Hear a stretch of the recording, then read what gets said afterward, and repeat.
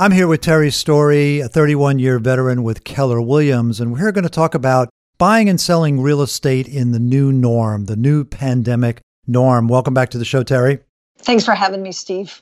I especially want to take us through the process of closing on a home so we can kind of get an image in our minds of what it's going to look like. So what is the first thing that happens? Sure. Well, assuming that the property is already listed and we're talking about the buyer side of things. So at this point, I would have already made videos of the home, virtual tours, professional photography. We have the buyer view all of those items first. And if they like the home enough and want to proceed to the next level, then we will bring them to the house wearing protective gear, masks, gloves, booties, if required. And the way it works, Steve, is we're not allowed to be on premise with them. So we would open up the door and let them in. And we stay off site. We're not allowed to be with them, nor can the seller be with them, nor their other agent. All right. So you have strangers going into someone's house. How are you pre-qualifying these people? Sure. So before we let a stranger in somebody's house, first of all, we're assuming at this point the other agent knows them, has copies of their driver's license, and that they are qualified. The most important part in all of this is we want, if they're paying cash, that we have proof of funds, that they actually have the money in the bank as of today, and that if they're getting finance, that they are truly already approved for their finance. In other words, they're not a pre-qual approval, but something that's more in depth. Mm-hmm. You got to remember, we're bringing strangers into people's homes and we're exposing them to people going into their house. Yeah. And we want to minimize that as much as possible. So quite frankly, the only people really out looking at property are your serious, most motivated buyers, because why would you be doing this right now unless you needed a house? Yeah. Well, the other aspect of this is that qualifying these days is a little tougher. That's right.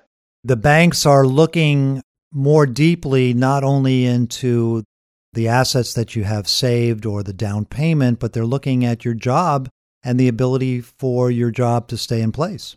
That's right. And so we're going to ask more candid questions to make sure that, we feel that your job isn't in jeopardy. Mm-hmm. And we do the best that we can. We can only qualify as far and deep as we can. But so far, everything, knock on wood, has been going through for us. Now, would you say that if you're selling your home and the buying agent or the buyers come to your property and they haven't been pre-qualified, or the agent's not doing this kind of work, should you look a little bit askance at that? Oh, yes, I think so. As the listing agent, my obligation is to, we work as transaction brokers to make sure that we're being fair to everyone and that we're only bringing ready, willing, and able buyers through a seller's property, especially right now. Right now. So after all of that has happened and an offer is made, a price is agreed upon, what are the next steps? So the next steps, once it's agreed upon and we know that they're qualified, it's business as usual. They go on to their inspection period. We're doing them in a shorter period of time. We don't need 10 days. We're doing them in 7 days because the inspectors aren't that busy. You can get somebody out there the next day. So we don't need 10 days, 15 days for an inspection period. So we're doing those quicker. Well, that's good news. Yep. The lending process is still the same, except we're monitoring it every few days. We're calling the lender to make sure that everything's being done still in a timely fashion. The buyer's cooperating, getting everything over to them as needed, and just staying on top of it. And then, quite frankly, we're communicating more so than we ever have with the other realtor to make sure that their buyer's still in on it, that they're still motivated, that everybody is working towards the same goal of getting to the closing table. Well, generally, you know what obstacles mortgage-wise are coming your way, so you're trying to get those questions answered quickly and upfront more than ever before. That's correct. Okay. Also, every mortgage broker and bank in town now knows your name. Is that it? Pretty much. By now, they should. So we're going through that aggressively, and it makes a difference who you use for finance. I just had multiple offers, and we went with the person that was most qualified, who was already approved for their finance. And, oh, by the way, I happen to know who that mortgage broker was. And so when I called him on a Sunday night, A, he answered the phone, and B, already had the right answers that I was looking for. Perfect. So if you're a buyer, make sure you're dealing with a very reputable mortgage lender. Okay. Now, what about the closing itself? I don't think that there's a table that everyone's going to sit at. So how has that changed? Right. So it can be done remotely. Certain lenders have the approval to do closings remotely.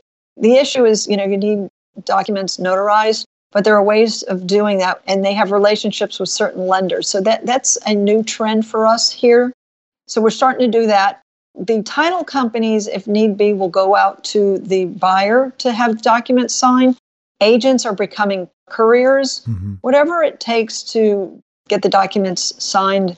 What we're not seeing, though, is a coming together all together at a title company, buyers and sellers and realtors all sitting around as documents are signed. Those days are over for a while. Those days are over, probably forever. But the title industry really hasn't moved totally towards digital either. They're working towards it. There's a lot of legalities that they're going through. I know that one title company we work with has a relationship with a certain number of lenders, and they are now able to go totally digital. Some lenders are sending the documents in advance to the buyers to sign a large portion of the documents so that at the closing table, there are less documents to actually sign. So that's a nice thing too. Okay, so once the deal is closed, and how does someone pick up the keys? What's the process there? Something so simple, but yet you wonder. Sure. So typically the seller signs the documents first, then the buyer signs the documents, and the buyer does not get the keys until the funds have been wired and cleared, which is all usually done the same day. So the keys, the way that I personally handle it is all the keys are left in the house with the clickers, except one key. One key I hold back, and as soon as the transaction is totally closed and funded, we will make arrangements to get that key to the buyer. My guest, as always, is Terry Story, a 31-year veteran with Keller Williams, located in Boca Raton, and she can be found at terrystory.com. Thanks, Terry. Thanks for having me, Steve.